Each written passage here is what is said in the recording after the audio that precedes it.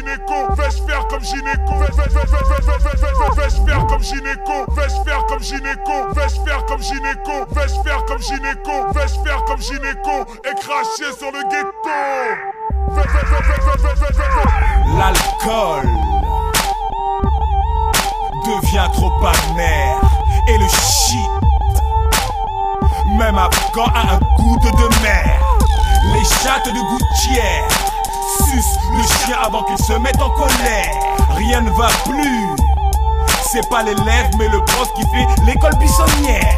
C'est pas l'épouse mais le jeune marié qui porte la jarretière. Et on s'étonne de voir des gosses maltraités puis congelés par leur mère. Est-ce noté dans la Bible? Dieu fais-moi un signe, si ce morceau doit être mon single. Paraît-il, l'homme descend du singe. Suis-je le seul bonhomme à me creuser les méninges? Ouais, je nage dans les marécages. Putain, je deviens barge, mais vu que je suis déjà dingue. Si demain c'est la même, promis, juré, craché, je me flingue. Vais-je faire comme ces négros qui se blanchissent la peau? Suis-je un ange ou un démon, annonceur de fléau?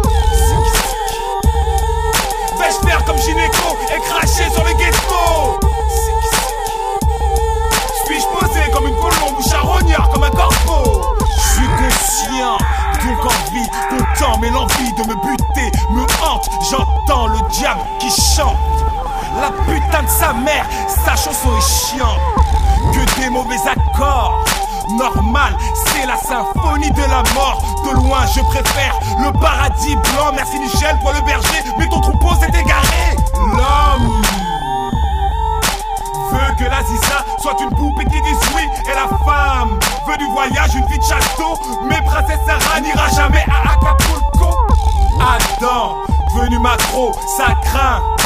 Même au jardin d'Éden, et Ève ne trouvera jamais de comico. Elle se met à son compte et plante les bifs dans son soutif.